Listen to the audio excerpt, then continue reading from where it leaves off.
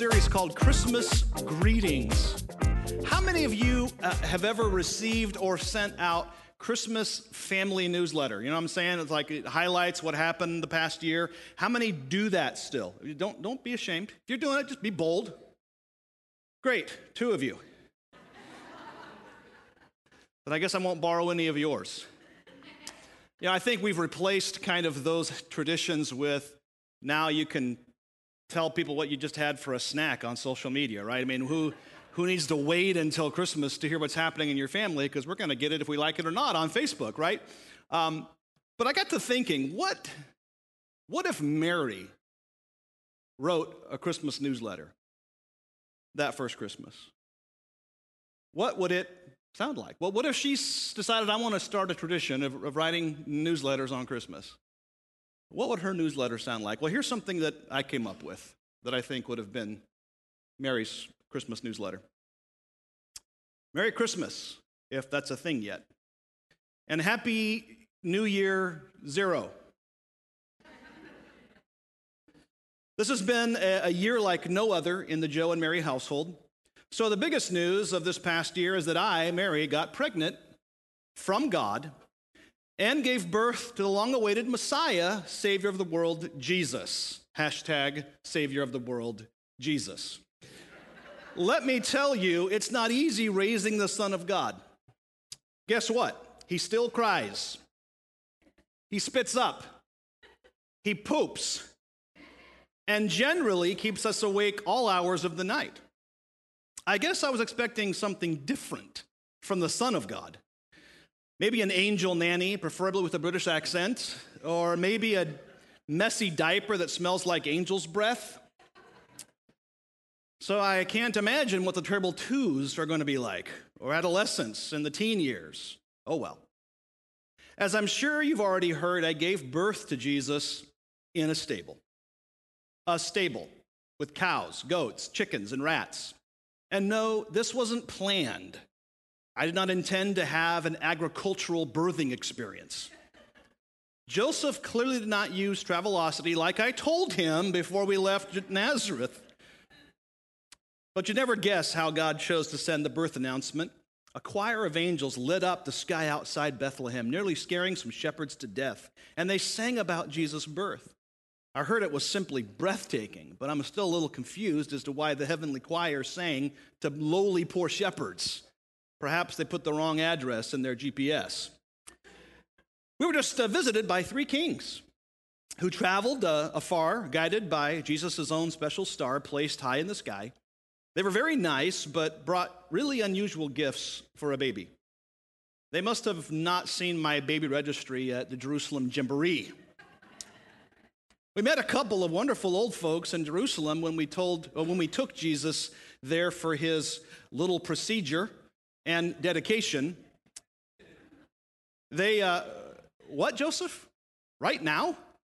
Guess I'll have to cut this newsletter a little short. Joseph says we need to leave right now. Something about Egypt, angels, and a very jealous King Herod.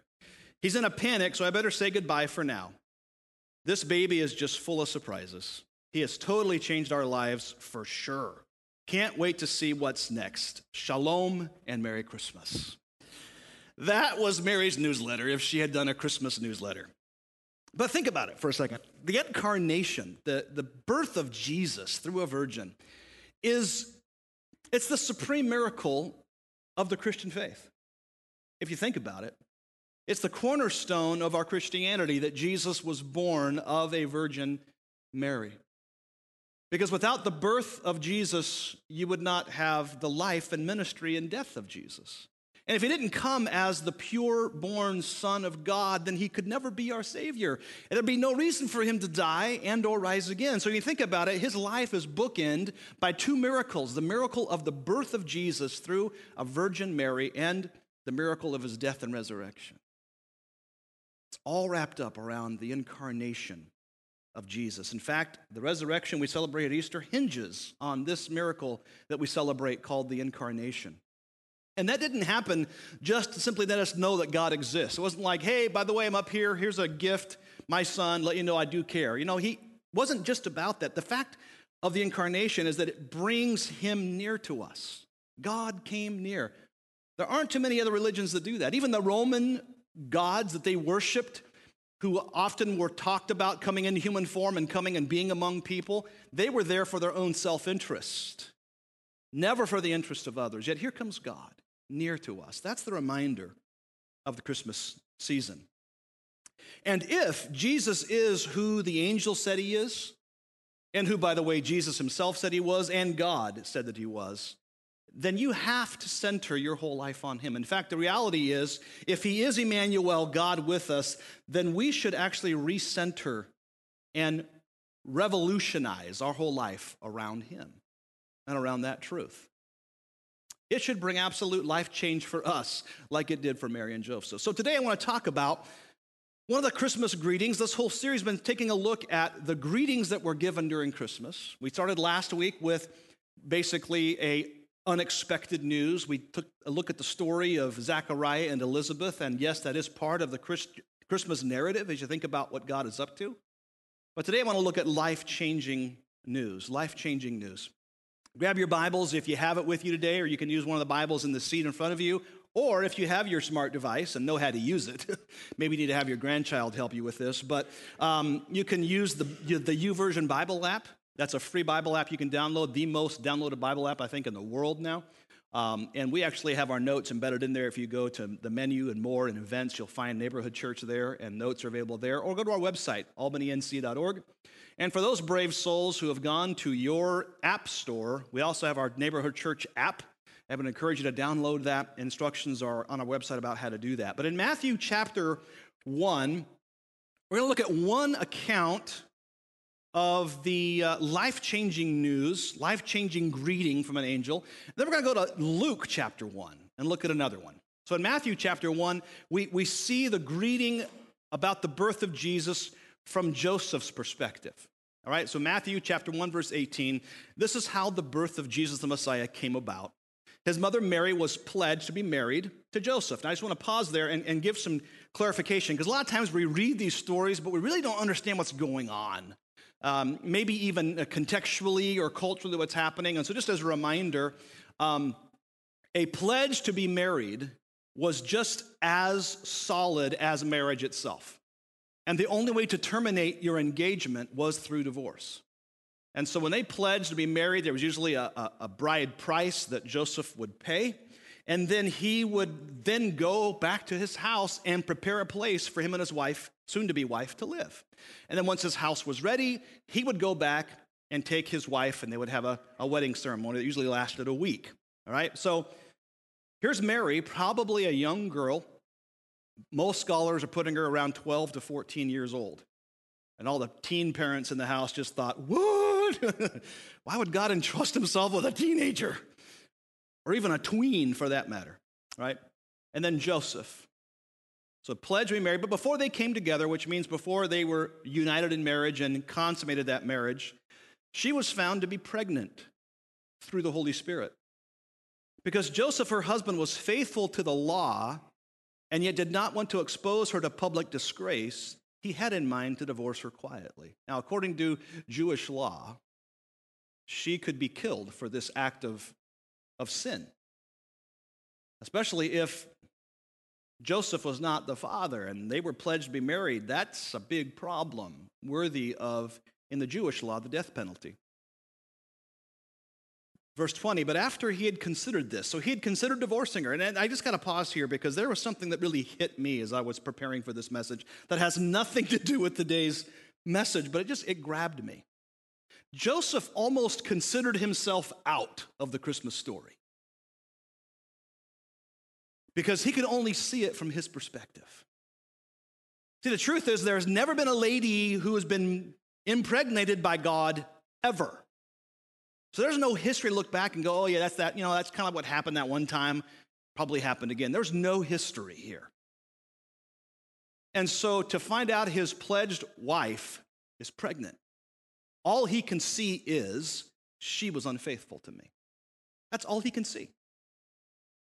That's his perspective. So he almost considered himself out of the story. And here's the reminder for me as a follower of Jesus.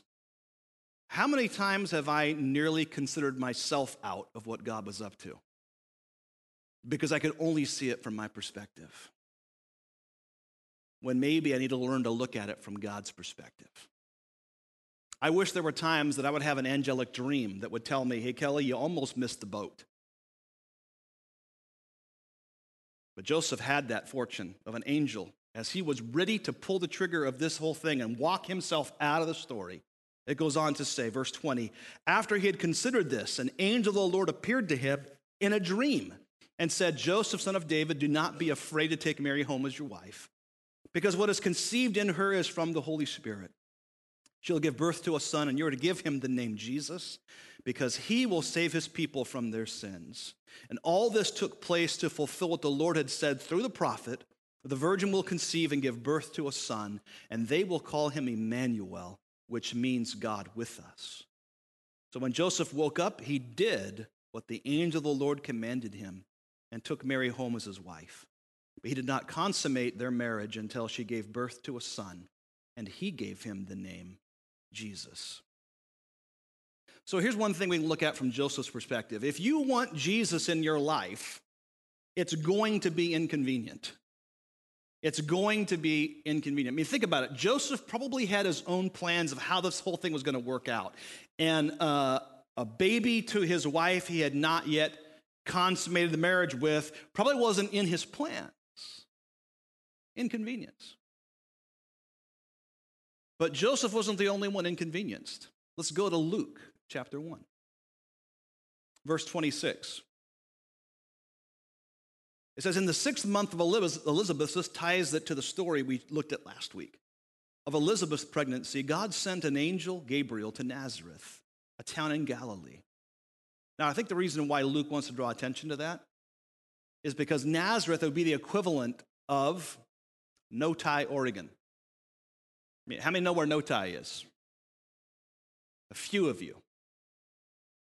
A lot of us are going, I didn't even know there was Noti, Oregon. See, Nazareth was not a town of any great reputation. In fact, remember when Jesus came from there? In fact, one of the guys was like, Nazareth? What good comes from Nazareth? That's the kind of idea behind this community, a little town. It wasn't the hot spot. In fact, just up the road a ways was Sepphoris, a wonderful Roman city that was big and influential. I mean, it could have been there or it could have been further south at Jerusalem, but no, Nazareth, a backwater town that God sends an angel to a girl, which just kind of reminds me, I cannot let my upbringing, my family of origin, or my situation of origin deter what God wants to do. So here comes Nazareth, a town in Galilee, to a virgin pledged to be married to a man named Joseph, a descendant of David. The virgin's name was Mary, and the angel went and said to her, greetings, you who are highly favored, the Lord is with you. And Mary was greatly troubled at his words and wondered what kind of greeting this might be. But the angel said to her, do not be afraid, Mary. You have found favor with God. I want you to notice this, okay? She found favor with God, but her life is about to get really messed up by God. So do not confuse the challenges you face with a lack of God's favor. Never do that, okay? You have found favor with God. You will conceive and give birth to a son, and you are to call him Jesus. He will be great and will be called the Son of the Most High. The Lord God will give him the throne of his father David, and he will reign over Jacob's descendants forever. His kingdom will never end. How will this be, Mary asked the angel, since I'm a virgin? And the angel answered, the Holy Spirit will come on you, and the power of the Most High will overshadow you. So the Holy One to be born will be called the Son of God. And when Elizabeth, your relative, is going to have a child in her old age, and she who was said to be unable to conceive is in her 6th month, for no word from God will ever fail. I am the Lord's servant, Mary answered. May your word to me be fulfilled. And then the angel left her. So we look at these stories every year around Christmas. But the birth of Christ changed everything for Mary and Joseph. His life coming into their lives completely changed their lives. And that's why I think this was a news of life change. Life-changing news. In fact, when Jesus enters your life, and when he enters my life, we call that being born again, right? John chapter 3. it will not only completely be life-changing for you, but you know what else it'll do? It will mess up your life of convenience. It'll mess up your life of convenience. I mean, think about it just from a practical perspective. I remember when we brought our first baby home from the hospital. Jameson, he's in the sound booth right now. We discovered, as much as we love babies, and we've had 4 of them, how inconvenient babies are. Any parents in the house relate to this? It's like, oh, this is a miracle of God. You take them home and it's like, this is a demon of hell. What happened? Right? Because they inconvenience your life. It changes your sleep patterns. It changes your social life. It changes your spontaneity. I mean, we used to play cards with, I was probably even wrong to say in church, but we used to play cards with friends till late at night. And then we got a kid, you got to pack a pack and play around and then a bag full of stuff just to go to the store, right? I mean, talk about an inconvenience on a very practical level. But the same is true as we follow Jesus. He should impact our entire life. It should be very life-changing. And too often, the truth is, we want to experience convenient Christianity. We want Jesus to work for us on our terms. But here's the thing, and this is kind of the big idea for today, that living for Christ is not about convenience. It's about obedience. And that's what we see in the life of Mary and Joseph, 2 people who stepped into very inconvenient situations in life because of their obedience to the Lord and his plan. It took an amazing amount of courage for Mary and Joseph to enter the inconvenience of the incarnation. But here's what I've discovered. I think that Christ still values incarnation even today. I mean, I know he already came and he lived and he died and he rose again. He's at the right hand of the Father. But guess what? We, as followers of Jesus, his church, we're called something. We're called the body of Christ. And as a church, Jesus is still incarnate in our world, in our community, through us. And can I tell you that we should still feel the inconvenience of the incarnation of Jesus as he lives in and through our lives every day. But here's the thing. It takes courage to do that. Much like it did for Mary and Joseph, to follow obediently what God had, though it didn't make any sense to them. They obeyed. And can I tell you that today as Christians, it takes us courage as well to truly live an incarnate, life-changing news of Jesus in the way we live. Courage, first of all, to give up your right to live for yourself. It takes courage to give up the right to live for yourself. See, convenience is living with only you in mind. That's convenience. Obedience is living with God in mind.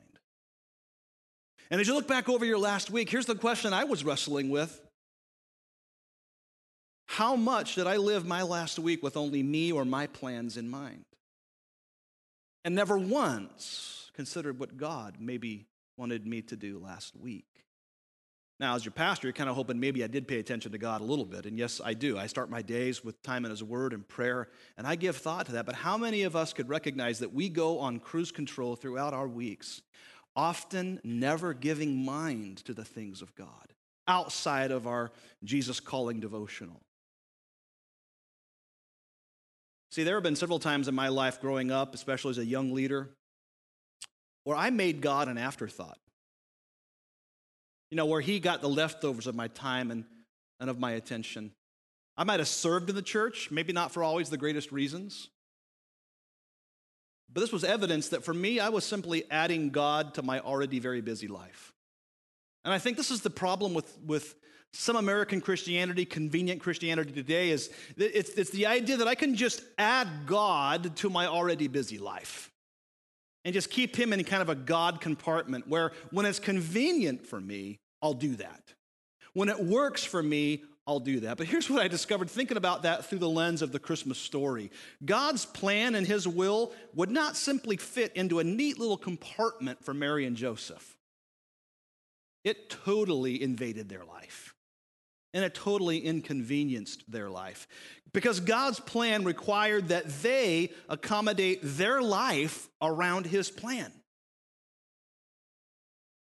And too often, I think we try to accommodate God's plan around our lives. And guess what? That doesn't work. Often he gets the leftovers. As a follower of Jesus, though, we give up our right to live only for ourselves. And that means I need to learn how to accommodate my life around his plan. And as followers of Jesus, guess what? He has a plan for each one of us in this room. You may not be the one who stands up front and preaches. You may not be the one who leads worship, but he very much has a plan for you, and part of what you do to advance his mission, right where you live, the workplace where you are, the neighborhood that he's planted you in. He wants to work through you, but too often we try to, in our already very busy lives, find a way to accommodate God. It doesn't work very well. Joseph gave up the right to determine his own actions. Mary gave up the right to determine her own actions. I'm sure they both had a very different viewpoint of how their life was going to be, and none of it included this great divine interruption called Jesus. But in 1 Corinthians chapter 6, we're reminded by Paul of this in verse 19. You're not your own. You were bought at a price. I know these kind of messages don't fall well on the ears of people in America today. But according to what Paul discovered, and this isn't just some ancient first century Jewish talk, this is Jesus follower talk. This is timeless principles of the gospel. You are not your own. You were bought at a price. Colossians 3:3, for you died, and your life is now hidden with Christ in God. In other words, you cannot do the reverse of that, which I think a lot of Christians try to do today. Somehow I'm going to hide Christ in my life and then just bring him out when I'm at church, or bring him out when a terrible thing happens, or bring him out when my friend needs some words of comfort maybe, or whatever. But otherwise, I am hiding Christ in my life. That's not what Paul said. Paul said, look, your life is hidden with Christ in God. That means that when life happens to me, or when situations occur that don't make sense to me, what people should see is not me. They should see the example of Christ in what I face. With gentleness, love, joy, peace, the fruit of the Spirit we talk about in Galatians. Because if Jesus is your life, you will be inconvenienced. It will ask things of you. Because as Lord, that means that you accommodate your life around him. He doesn't accommodate his life around you. Now, true Christian living isn't, I want Jesus Christ, but I want him on my terms. That's convenience. That's not obedience. We drop the terms and say, you know what, Jesus, I come to you. It's not I'll obey you if, or I will follow you if. It's none of those things. That's not obedience, that's convenience, and that's not what he wants to hear of us today, because he's not your advisor, okay? He's your Lord. It's not like, Jesus, I'd be happy to hear your advice in Scripture, maybe listen to your recommendations, I might even do some of them if it actually works for me. That's not what Christian living really is all about. If you want Jesus with you, then you have to give up the right to live for yourself, because Christian life and faith is not a negotiation, it's a surrender. It's making him Lord. It's taking hands off of your own life and then wrapping those around Jesus' life and saying, Lord, I'm going to follow you. But here's the hope. I know this sounds like we're asking a lot of us, but here's the good news of that. If I really do that, if I'm committed in that way to Christ, you have to know that he is far more committed to you. Far more committed to you. So it takes courage to give up living for yourself, to embrace the life-changing news of the incarnation. Secondly, it takes courage to take the world's contempt. It takes courage to take the world's contempt.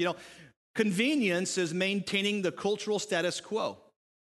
Just live like the world. That's convenience. But obedience is going against the cultural norm in pursuit of God. And imagine the slander that Joseph faced by embracing Mary and taking her home. The slander he faced as, there's the guy that couldn't control himself. Why else would he marry her? She's pregnant, it must be from him. Or imagine the criticism that Mary had. Imagine going to your mom, Mary, and saying, okay, Mom, I got some news. You might want to sit down for this one, because I'm pregnant from God. I remember once when I was a teenager, there was a teen girl in our church that got pregnant and was trying to convince us all that this was God's baby. Imagine the contempt that she faced from her own family. Now, I've heard a lot of speculation of why Jesus was born in a stable, in Bethlehem. There's lots of variations you can watch on the History Channel about why he might have been born. But here's the thought that occurred to me. Did her family ever believe her? Did Joseph's family ever believe them? So could it be when they went to the hometown of Joseph, which is Bethlehem, the city of David, that they went there as outcasts among their own family because they're the ones who couldn't obey the law? They're the ones who are bringing shame to our family name because here they are? Could it be? I don't know. I'm just saying. Imagine the contempt they faced for something that had never happened before and how messed up that made their life. Now, let's think about it as that comes to us today. In many cases, as a true follower of Jesus today, the culture is going to think you're nuts. When you take your stand on social issues, when you take your stand on justice, when you take your stand on sexuality, or when you take your stand upon the sanctity of life based on Scripture, the world's going to think you're nuts. And so what do?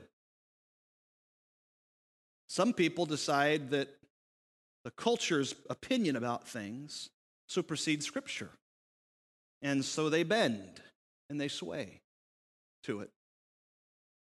Others stand up for what's true and take the slander for it, take the criticism for it. In fact, Jesus said it this way in John 15, verse 18, if the world hates you, keep in mind that it hated me first. There's a verse to memorize. There's a little Hope 107.9 nugget for today. If the world hates you, keep in mind it hated me first. If you belonged to the world, it would love you as its own. And that's what we want as Americans. We want to fit in. We want the world to like us. But as it is, you do not belong to the world, Jesus says. But I have chosen you out of the world. This is why the world hates you. And while we may not face physical persecution like they did in the first century church, while we might not face that kind of persecution that folks face in other parts of our world where they're being arrested for their Christian faith, where they're being sent to prison, where many of them are being beheaded for their Christian faith. We may not face that right now, but here's what we do face, and you faced it in some measure, I hope, if you're a follower of Jesus: social persecution. It's all over Facebook. Have you ever watched somebody make a religious post? I love all the little trolls that sit out there waiting to comment on your little spiritual posts. There's social persecution we're facing as Christians. And here's what I think happens. That this persecution we're facing now in America socially, especially around political issues, this persecution is doing something.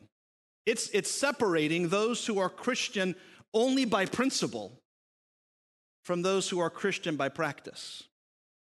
And let me explain the difference, because I think this is important for us to understand, because we look at the church today in America and wonder why it's shrinking, and I don't think the authentic Christ follower church is shrinking. I think what's happening is we're seeing a split between those only Christian by principle from those that are Christian by practice. So, we are America founded basically on some of the morals that came from coming to have religious freedom. So there's this kind of moral mooring that we kind of have as an American culture, although as you all felt it, it's ripped away from its mooring completely, right?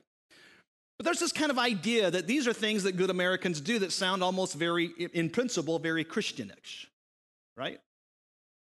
But then there's those of us who recognize it's not just a principle that I adhere to, it's a practice that I live and follow.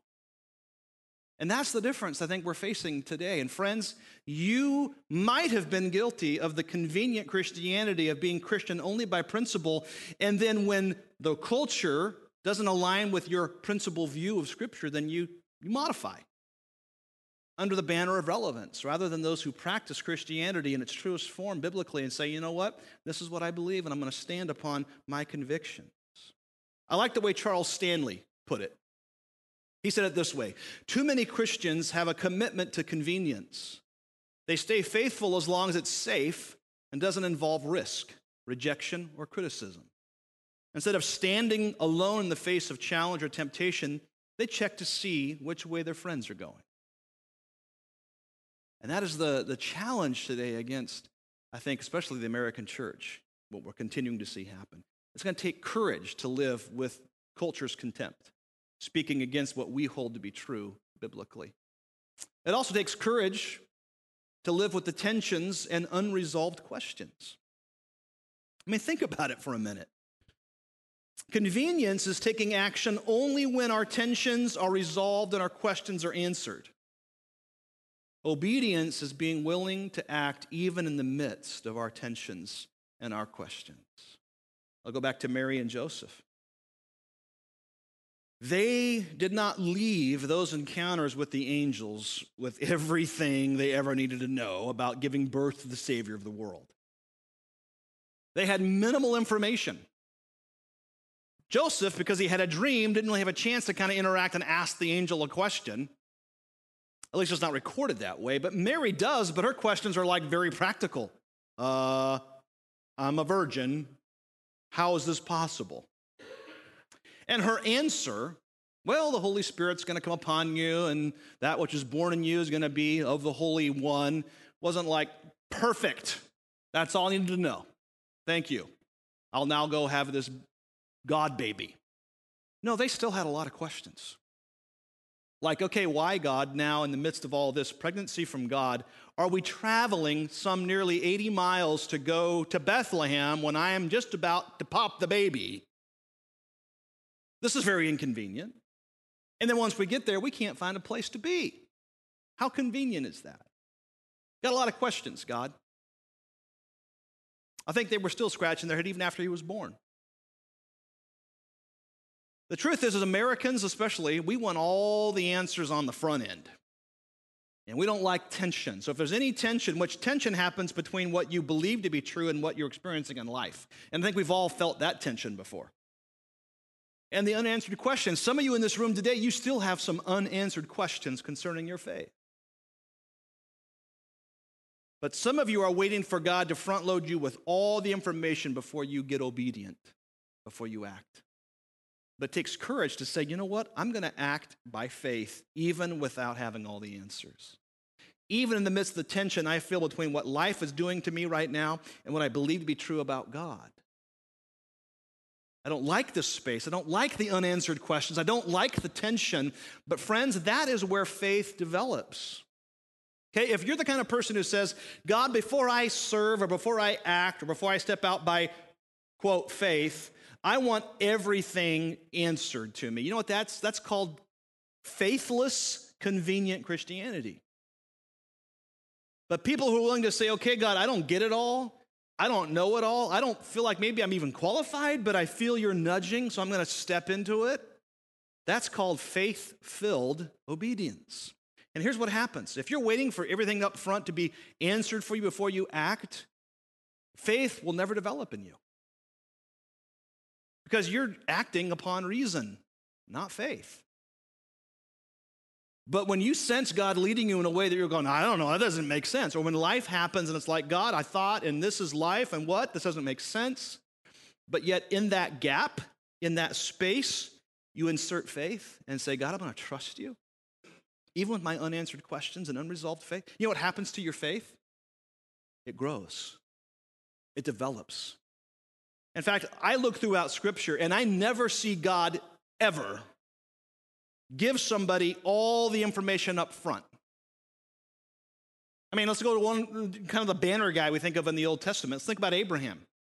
Abraham is he's minding his own business, living in his own town. And God says, okay, here's what's going to happen, Abraham. through you and your wife who can't have a child, I'm going to bless you, and you're going to have a seed, and through that seed, all nations will be blessed, and I'm going to take you to a land that you don't even know where I'm taking you to. Will you follow me? And some of you type A people are like, time out, God.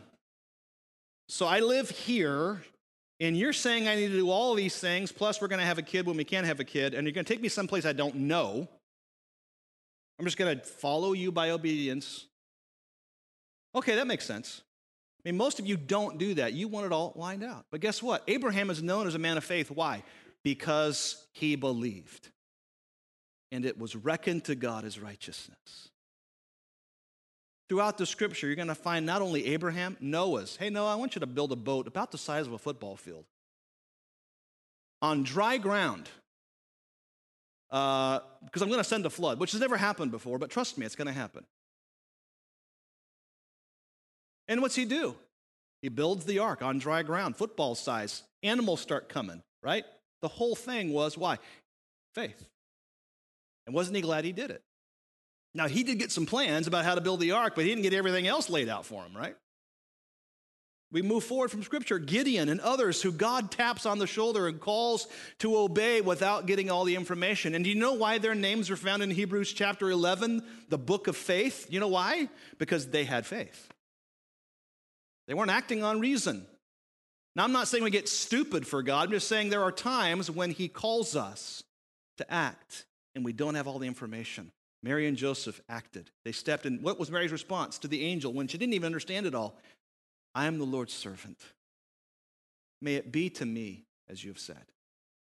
Otherwise, I don't get it all, God, but I'm willing. Bring it on.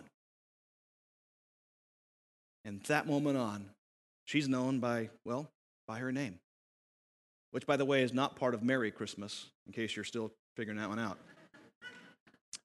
There's also the courage to admit you're a sinner. Now, I know this isn't in the story of the Christmas story, but to really be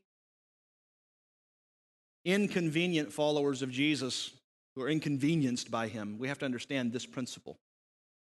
Convenience excuses away our behavior as it's just the way I am. It excuses my sin as, well, I have a bent toward that. But you know what? Obedience admits your spiritual need. I'm a sinner. I'm broken. I need a Savior, and I need a Holy Spirit that helps me make good choices with my life. What was Jesus' entire mission? It was summed up by the angel who said this: his name is Jesus. Why? He will save people from their sins. This means that Jesus didn't come to just empower us. He didn't just come to love us. He didn't just come to be near us. He didn't come to make us better humans. While those are all part of why he came and a good part of why he came, they aren't the primary reason why he came. He came to save sinners. I like the way that Paul puts it in 1 Timothy 1:15. Here's a trustworthy saying that deserves full acceptance. In other words, you got to embrace this with both arms. Christ Jesus came into the world to save sinners. And this is where we all must start, because the truth is you're either a sinner or you're saved. Okay, that's it. There's no other in-between ground. You're either a sinner or you are saved. Romans 5:8, and actually back in Romans 5:6, tells us this: you see at just the right time, when we were still powerless, Christ died for the ungodly. That means in your powerlessness, you will never do good enough to earn the favor of God. That wasn't his point. When you were powerless, Christ died for the ungodly. Verse 8, God demonstrates his love for us in this, that while we were still sinners, while we were still focused on ourselves, living in sin, doing whatever we wanted to do, that's when Christ died for us. It wasn't when you crossed the line from kind of grayish black to gray. It was just when you were a sinner, Christ died for you. This isn't about courage than to try harder or to behave better or hope that somehow you can earn God's favor. We are powerless to change without Christ. And maybe you're here and you're dealing with the consequences of your life choices, and they keep haunting you, and they keep messing you up. I tell you what, I would rather be inconvenienced by life-changing Jesus than inconvenienced by my own stupid decisions in life outside of Jesus. And where are you at today? Maybe you're here inconvenienced by life. Life is hard because you've been living for yourself. You're doing what by nature we all do as sinners, and you live a broken and corrupt life. I'm not judging you this morning. I'm saying that's a reality we all have faced. None of us was born holy except for one. His name was Jesus. The rest of us were sinners. I know this is kind of hard for us to fully embrace the idea that when we were powerless, that's when God loved us and died for us, because we as humans embrace what we tend to call conditional acceptance. I know you're supposed to love your spouse and love your kids without conditions, but how many of you know, as humans, we are bent toward conditional acceptance? I love it when. I love you when, and if you, and that's the terminology we live in as humans. But that's not what God did. He wasn't like, I'm going to love you when you clean up. I'm going to love you when you get out of this mess you're in, this spiral. No, it was when you were absolutely broken and dead in your sin. That's where I loved you. And that's when I saved you. You can't stay there. I don't want you to stay there. That's why I sent Jesus. And we all have to start with admitting that we're a sinner. That's where it all starts. 1 John 1:8, if we claim to be without sin, we deceive ourselves, and the truth is not in us. But if we confess our sins, he's faithful and just and will forgive us our sins and purify us from all unrighteousness. If we claim we have not sinned, we make him out to be a liar. So it takes courage to admit that you're a sinner. But I've been there in my own life. When I came to that point as a young boy and recognized I'm a sinner, and I wasn't that bad of a sinner as an 8-year-old. I did 8-year-old sins. But I recognized something within me that became the starting point of a journey with Jesus. And I can't say I've been perfect since then, no. But I'm living under his grace, not his condemnation. Because there is therefore no condemnation for those in Christ Jesus. If you're a sinner, God still loves you, but eternally you will be condemned. There's no way around that. You're either, like I said, a sinner or you're saved. And I made that choice as an 8-year-old, and I've continued to make that choice through my life and making corrections under the grace of God. And if you think it takes courage to be with Jesus, to be a follower of Jesus, which it does, we talked about it, you know what? It took him far more courage to come and be with us. And I'm so glad that he did.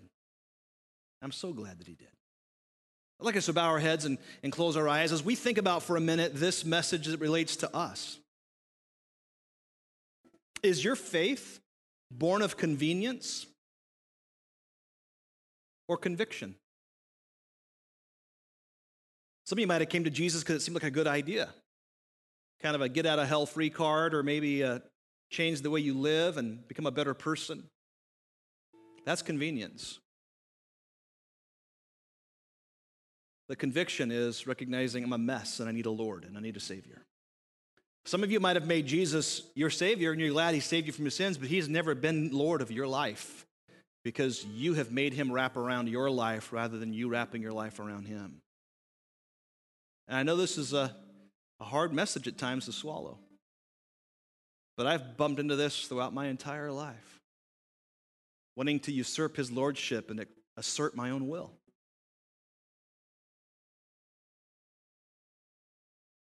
Don't compromise your convictions for your convenience. Don't do that. So here's the question as we think about this and the Christmas story. We saw what it cost Mary and Joseph. What does it cost you in your following Jesus? I know that salvation is a gift. We cannot earn it. But once I embrace him as my Savior and my Lord, there is a cost associated with following him. In fact, Jesus said, if anyone's going to come after me, he must deny himself, take up his cross, and follow me. He says, who before they go to build a house doesn't stop and consider the cost? I'm glad that his salvation for me is unearned, that it's a grace extension of his love to me. But you know what? Once I cross that line and make him Savior and Lord, it's going to cost me my life. What does it cost you to follow Christ? In what ways has your Christian life inconvenienced you? Or have you unintentionally settled for convenient Christianity? Because living for Christ, remember, is not about convenience. It's about obedience. And today, maybe you're recognizing you've slipped toward convenience and you've made it work for you when it works for you. But other than that, you're living for yourself. Friends, he's not Lord of your life. And he's got a plan and purpose beyond your life if we would just grab hold of that. That's what the city of Albany, Lebanon, Corvallis, that's what they need, is people who recognize that. Convenient Christianity looks gross to people. It's hypocritical. But authentic people who love their neighbor as themselves and love God with all they are, that's irresistible. So God, we pray in these moments as we consider our own life in line of this message. You brought life-changing news to Mary and Joseph that day, and it messed up their life. It totally inconvenienced them, but they're so glad you did, and we're so glad you did.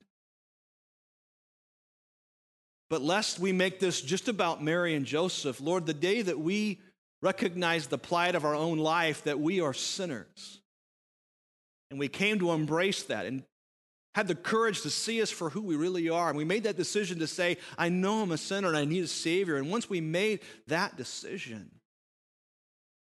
we made you Lord. And that means we handed our lives over to you. And in doing that, we embraced the inconvenience of the incarnation as well.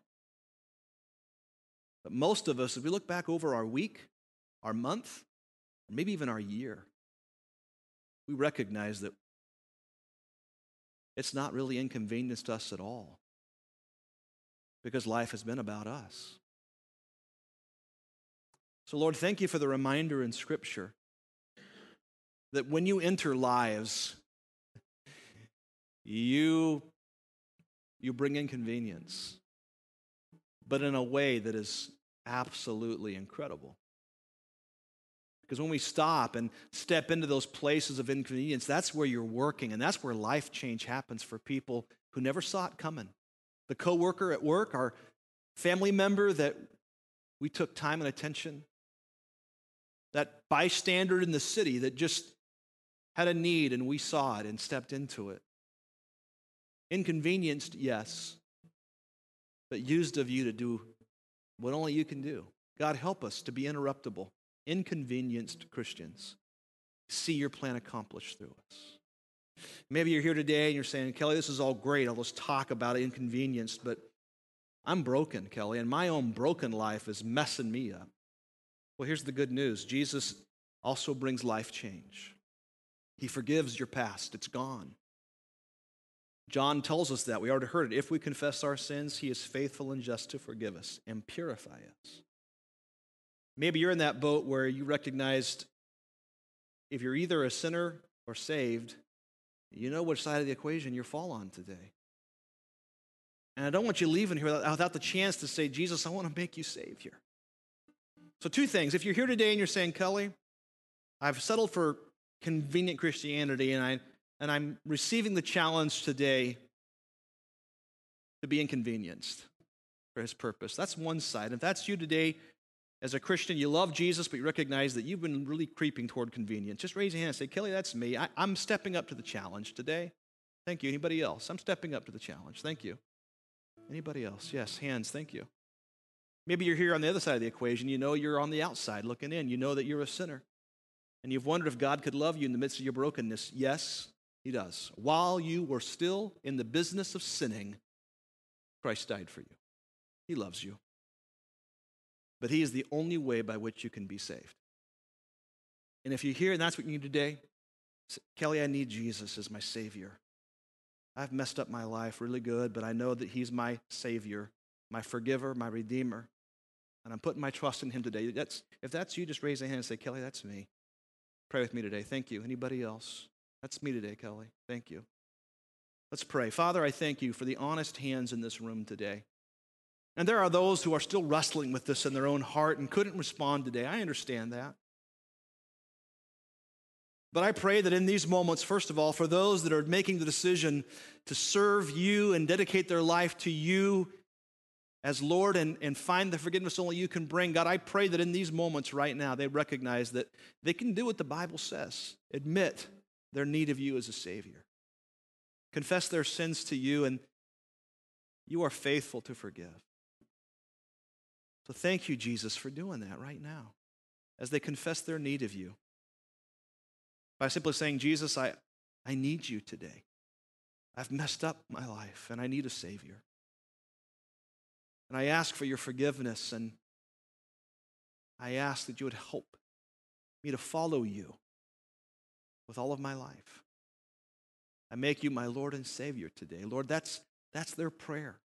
And in praying that, thank you, Lord, that's a prayer you always answer with yes. And angels in heaven rejoice over this.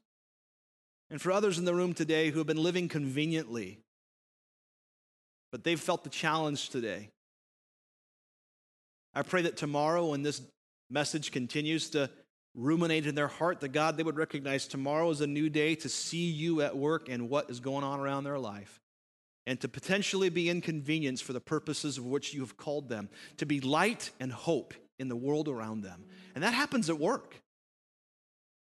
That happens at the mill. It happens at the school. That happens in our business place. If we just pay attention to it, God, you're already at work all around us.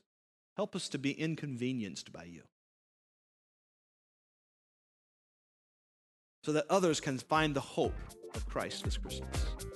Challenge us, we pray. In Jesus' name, amen.